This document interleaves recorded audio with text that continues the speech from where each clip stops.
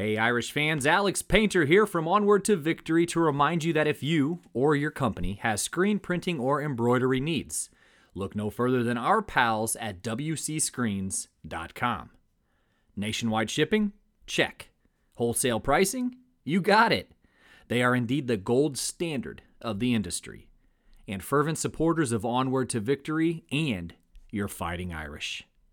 Give them a holler at WCScreens.com. And on with the show.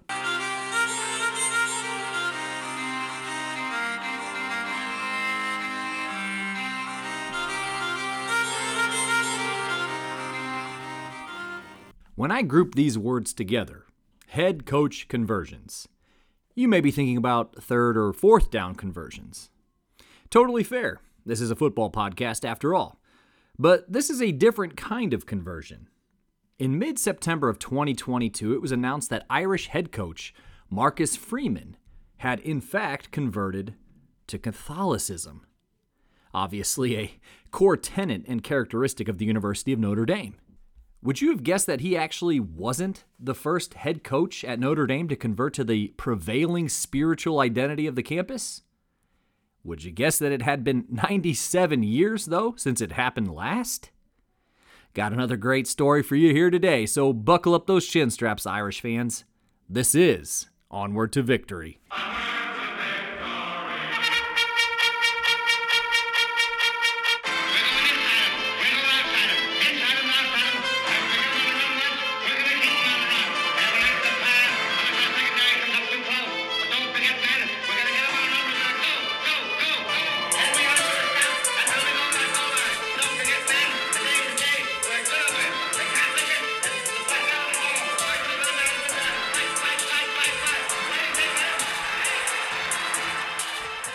Hello, Irish fans, and welcome to Onward to Victory, a Notre Dame football podcast. My name is Alex Painter, and this is episode number 74 of the most exhaustive, accessible source of Notre Dame football history since 2019. I've got a great, interesting slice of Irish lore for you today, and I think this is one of those episodes that Onward to Victory is actually uniquely situated to discuss and share about. But first, have you listened to episode 73 yet? I'm not sure how much the general population knows about former Irish quarterback John Hewitt, Notre Dame's sixth Heisman Trophy winner from 1964. In case you didn't know, this man came out of virtual thin air, actually, to win the Heisman, college football's most esteemed honor that season, and at a time when Notre Dame football needed a hero. Seriously. The anecdote that kept me up at night and really proves that point is that Hewitt did indeed come out of virtual nowhere, and, spoiler alert, he actually won a Heisman Trophy before he was awarded a varsity letter from the university. It is without hyperbole that I still think about this fairly often. It's one of those mind-blowing things. But go give it a listen. And Hewitt was actually groundbreaking in many respects. So again, go give episode 73 a listen. So before we jump into episode here 74, I'd like to offer some very special thank yous to those folks who donate to the show and keep it powering. Yes, I am talking about those Consensus All-Americans. And they include Michael Finan of Rutherford, New Jersey, Brad Glazier of Williamsburg, Indiana, Will Fuller of Warren, Ohio, Dr. Jeremy Scarlett of Whitefish Bay, Wisconsin, and Andy Nickel of South Bend, Indiana. Eternally grateful for every last one of you, and I am serious. The show wouldn't be able to continue without these folks' generous support, both past and present. And a very special thank you again to WCScreens.com, our banner sponsor for yet another year here in 2023. And just know that if you'd like to get your name called out as a Consensus All-American yourself, feel free to visit the virtual tip jars at either paypal.me/onwardtovictory for a one-time donation or patreon.com/onwardtovictorypodcast for ongoing monthly support.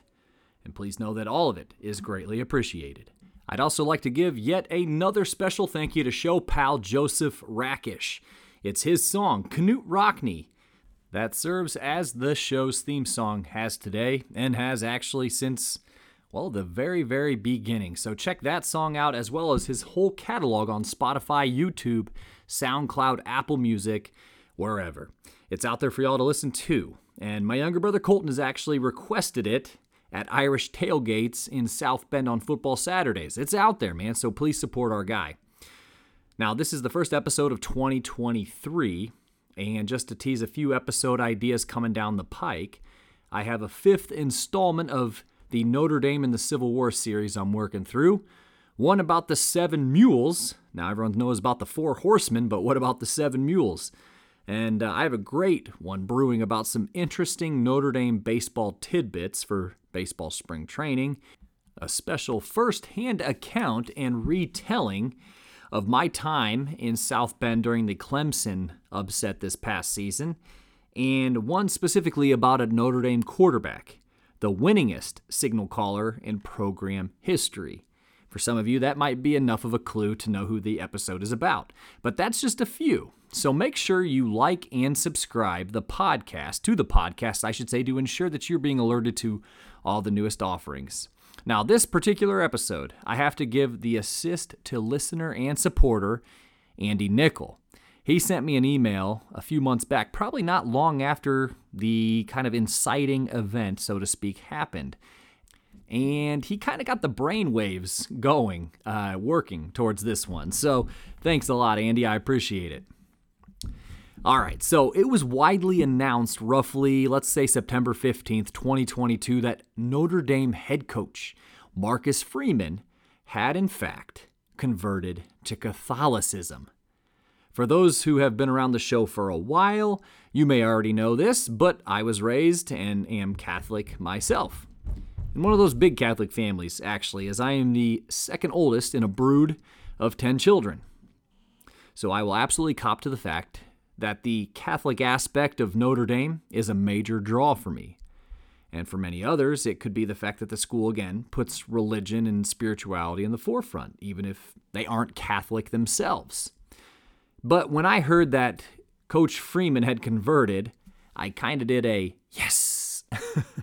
But I'd, of course, be remiss not to mention that Notre Dame is, of course, a place for people of all religious faiths or those who don't practice any religious faith at all. Lest we forget that Ara Parsegian himself was an Armenian Presbyterian. So just a quick aside, Ara, aside from not being Catholic, was an interesting hire at the time because he was only the second Notre Dame head coach that hadn't attended the school since 1917. So if you can imagine, when Ara was hired, there were some serious eyebrows raised. Anyway, I was drawn to this, and I suppose Andy was as well, because of the strong parallel between Coach Marcus Freeman in converting to Catholicism and a certain other legendary Irish head coach. But let's finish off Marcus here. So he converts to Catholicism, and obviously taking perhaps the biggest job at the most high-profile Catholic university in the country might have been a bit of a motivator for that. Of course, everybody wants to fit into their new job, right? I mean, Brian Kelly magically ended up with a Southern accent when he landed in Louisiana, after all.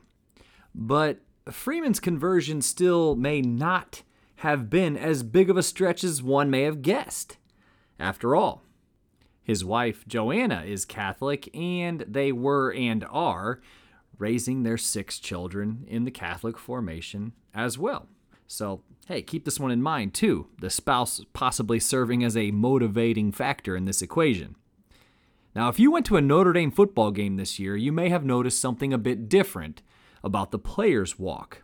For those who haven't been to a football game at Notre Dame or who aren't familiar with the Players' Walk, here you go. Before each home game, the players and coaches all kind of file into the stadium together. Now, during the Brian Kelly years, that was from the Goog Athletic Complex. Now, the coolest thing about the Players' Walk is that you kind of get this really cool access to Notre Dame.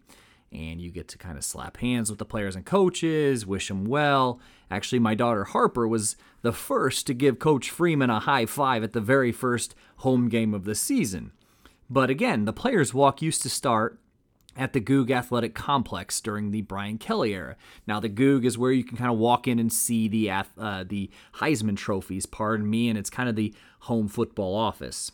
Now the walk begins as players file out of the Basilica of the Sacred Heart's east door, the God Country Notre Dame door, if you will.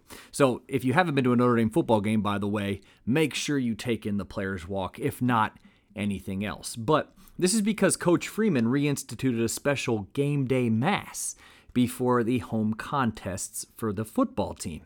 So now those players and coaches file out of the Basilica for the Players Walk because, yes, they're just coming out of church at that point.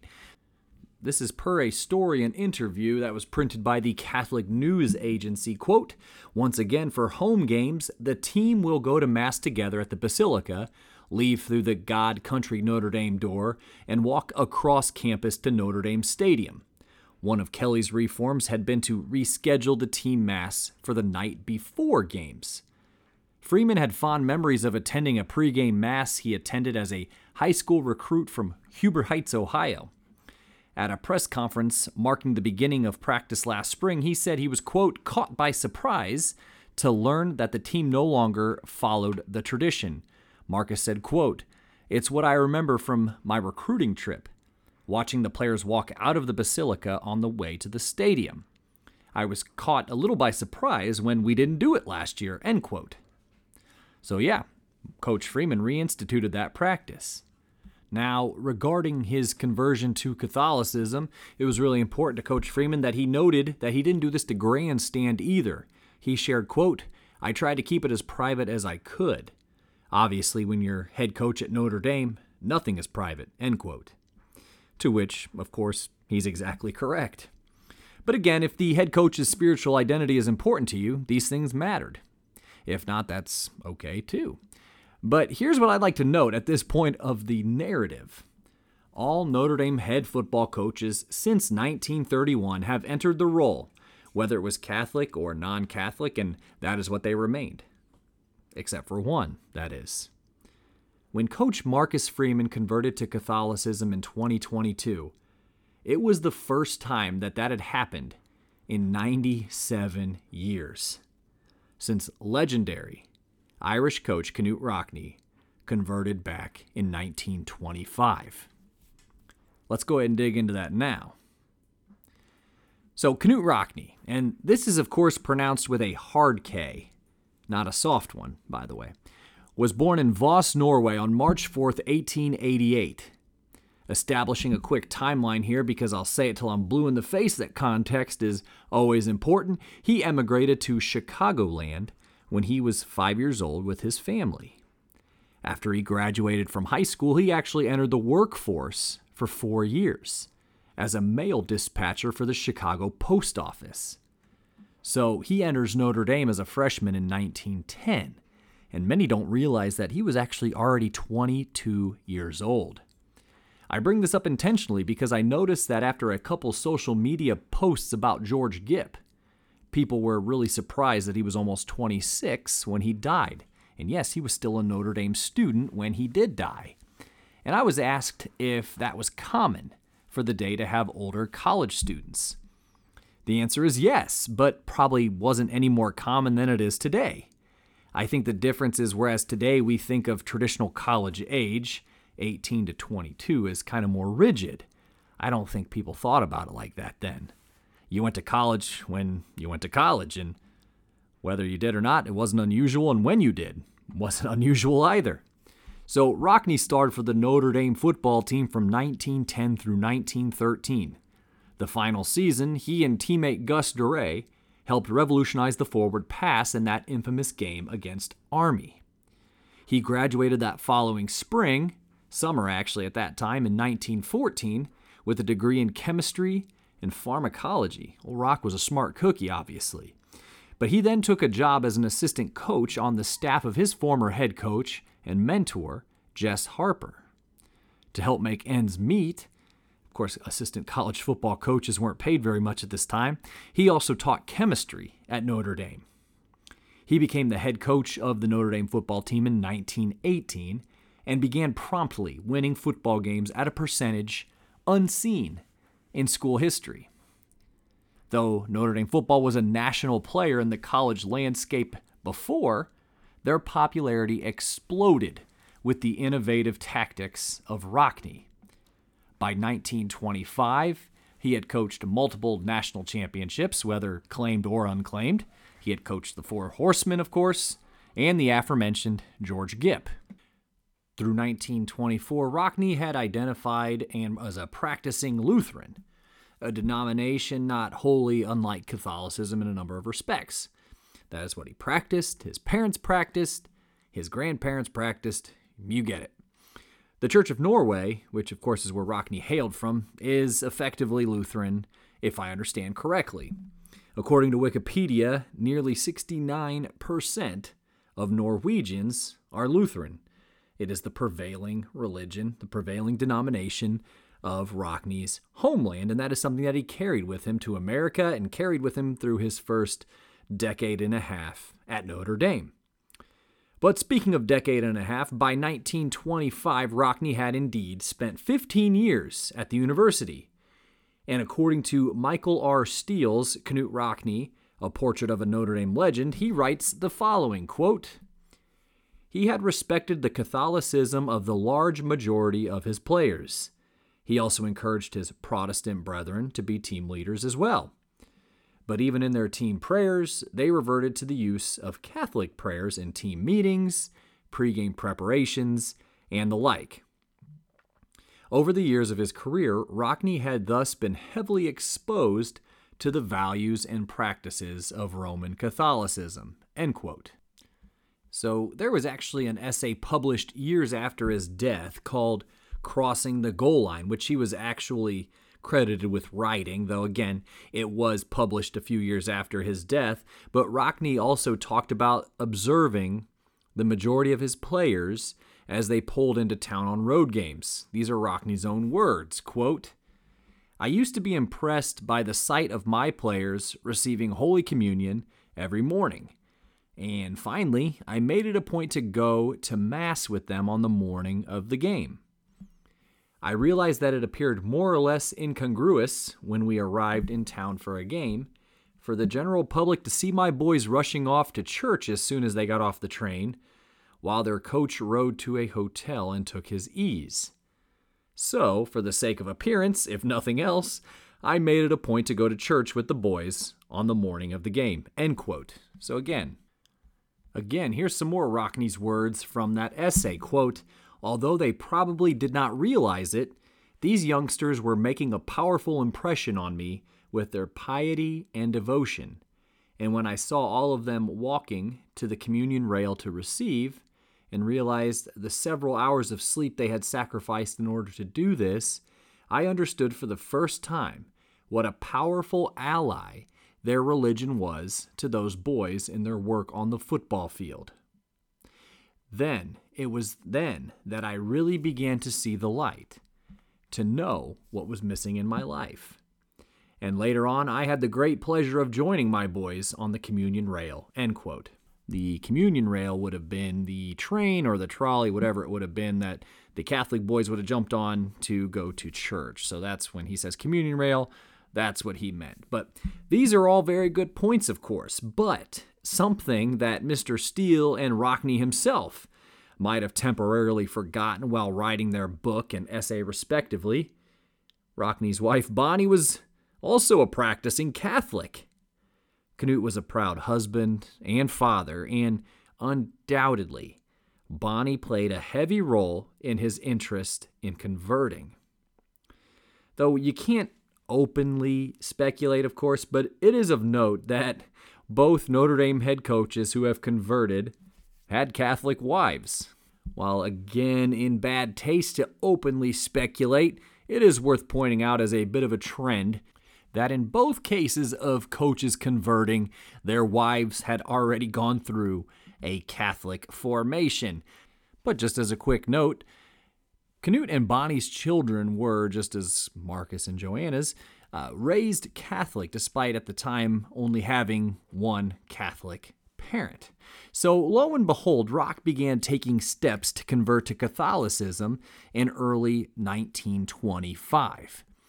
He enlisted the help of his close friend and spiritual advisor, Father Vincent Mooney, to take him through the Catholic Catechism and his conversion process.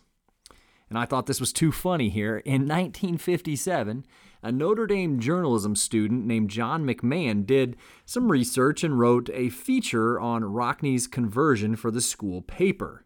And he penned the following, quote, "Father Mooney said Rock learned his religion by knowing football. He had the 7 sacraments for a line and a backfield consisting of faith, hope, and charity, and the All-American quarterback, Justice," end quote. Rockne reputedly passed the catechism with flying colors.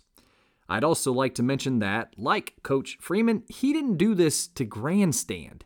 Rockne, who is a big-time promoter and even self-promoter, actually, believe it or not, didn't tell everyone and their brother that this is what he was doing, that this is how he was spending what little free time he had, converting to Catholicism. In fact, only 2 people knew initially, Bonnie and Father Mooney, as you'd guess. He'd pick out his sponsors, whom we'll talk about just here in a second. But after completing his studies, his baptism was set for November 20th, 1925. At the time, Rock was 37 years old and had won 64 of his eventual 105 games for Notre Dame at this time. November 20th was the Friday before Notre Dame was to take on Northwestern that season. Rock's conversion and baptism was a big deal across campus after the word had finally gotten out that it was happening. In fact, several of Rockne's players had actually caught wind of it and insisted that they be in attendance. Imagine, though, how cool that would have been for the players who were Catholic at that time. For more reasons than one, mind you. Because please remember, this is 1925. And during the mid-1920s, anti-Catholic sentiment was running very high across the country. The Ku Klux Klan were thriving across America with a strong anti-Catholic, anti-immigrant platform. So Rock, by converting to Catholicism, would have actually made thousands upon thousands of enemies near instantly for this. His team, due to this national climate, already had a bit of a bullseye on their backs from a large portion of the country as a result. Rockne was a resolute leader, though, and he'd always lead from the front of the ranks. So aside from him feeling like this was the right thing for him to do personally, converting to Catholicism, that is, imagine his players thinking, man, our coach has our back.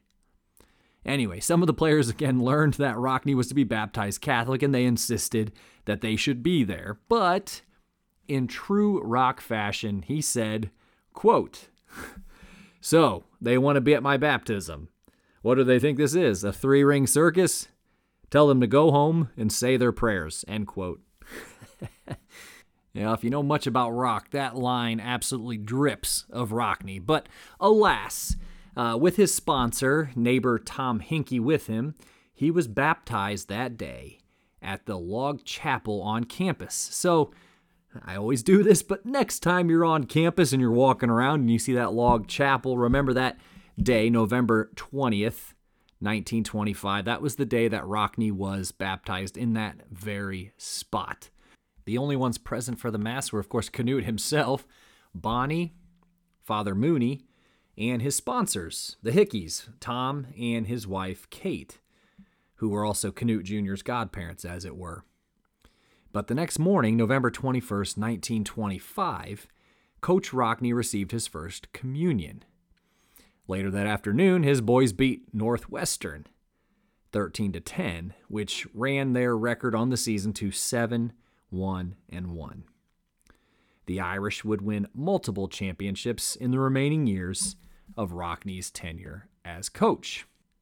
And speaking of tenure, when Coach Rockne's tenure as head football coach at Notre Dame ended very unexpectedly and untimely in March of 1931 when he was killed in a plane crash, when the wreckage was parsed through, the remains of Rockne's left hand reputedly still clutched a rosary. About 50 years after Rockne's death, one of his former players and kind of a show hero, honestly, Chet Grant, was asked about Rockne. And I'm including this quote because I do think it is very indicative of the kind of person Rockne was, regardless of whether he was Catholic or converted to Catholicism or all of that. But Chet Grant, again, played for Rockne. He covered Rockne in the local South Bend Tribune, and he coached with many other guys who played for Rockne and coached with Rockne. He became the program's first de facto historian. Chet Grant, I guess, is just the man. I got an episode about him from, I believe, last year. Please listen to it if you have a chance. He was fantastic and just a true program advocate, but just a wise man. If there's ever a Notre Dame savant, it was Chet Grant. But he says the following about Coach Rockne. He says, quote, "I would say his most important trait, if trait's the right word for it, he was the very essence of dedication. He was a humble man. In humility, there is strength." That's my association with Rock. He could have all kinds of human failings, hasty temper on occasions, but humility saved him. An example would be having some difficulty with a particular player, and he would either throw the player off the squad or the player would quit.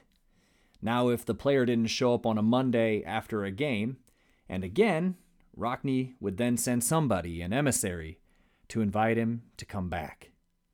And those guys saved a lot of face from that. Well, there it was, a Christian attitude. I don't think the term was used in his mind at all. It was just the way he was. If he were afflicted with false pride, he wouldn't do that. He might have hurt both of them by holding a grudge, end quote. That Chet Grant interview actually is from the afterword of that Michael Steele, Knute Rockne, A Portrait of a Notre Dame Legend book. And it's great hearing Chet Grant in his own words talk about his time at Notre Dame and luminaries like Knute Rockne. And I'll be right back with a quick show wrap.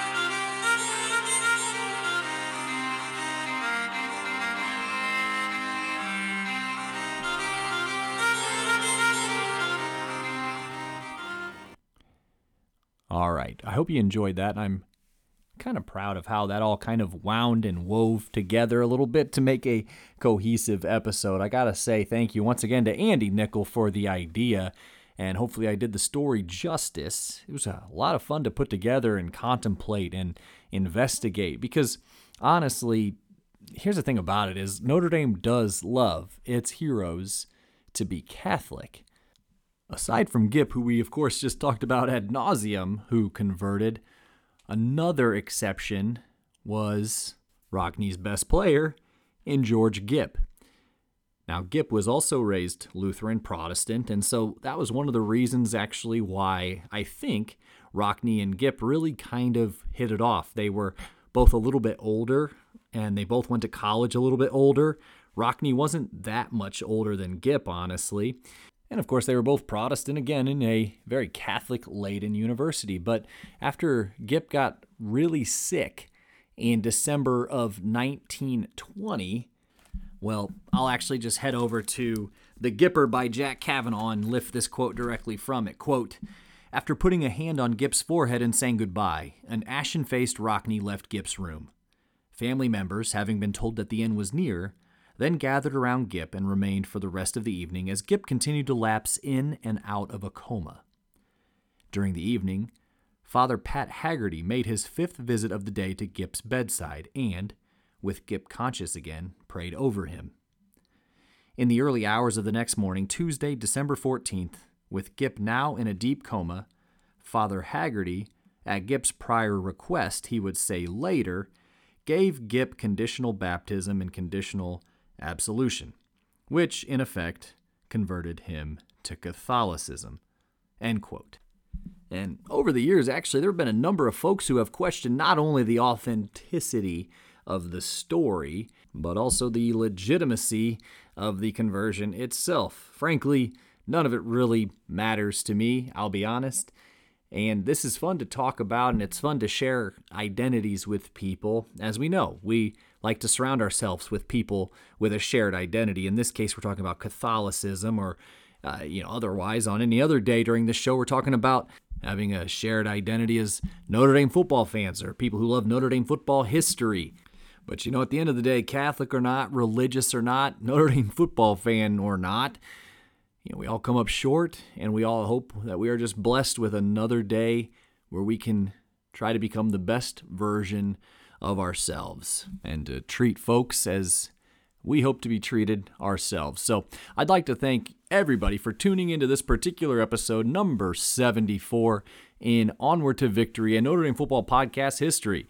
A little bit different of an episode, but I try to make them all a little bit different after all. This one was a lot different, though, in the sense that we talked about religion and converting from one sect of a religion to another sect of a religion. So I suppose this is one of those episodes that wouldn't make me very popular at a Thanksgiving dinner or a social event or something like that. But nonetheless, it was a very, very, I think, fascinating chapter, a fascinating event to happen in Notre Dame lore, and a fascinating parallel to liken our current head coach, Marcus Freeman, to perhaps the best college football coach of all time. So I hope you enjoyed it as much as I enjoyed putting it all together, and I'd like to thank the Consensus All-Americans once again: Michael Finan of Rutherford, New Jersey, Brad Glazier of Williamsburg, Indiana, Andy Nickel of South Bend, Indiana, Dr. Jeremy Scarlett of Whitefish Bay, Wisconsin, and Will Fuller of Warren, Ohio, for their support and keeping us on the air. Thank you to WCScreens.com for keeping us on the air as well, and Joseph Rakish for the theme song, Canute Rockney. I hope all have enjoyed this. This has been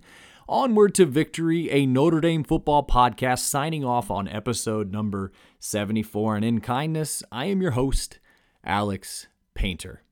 And as always, go Irish.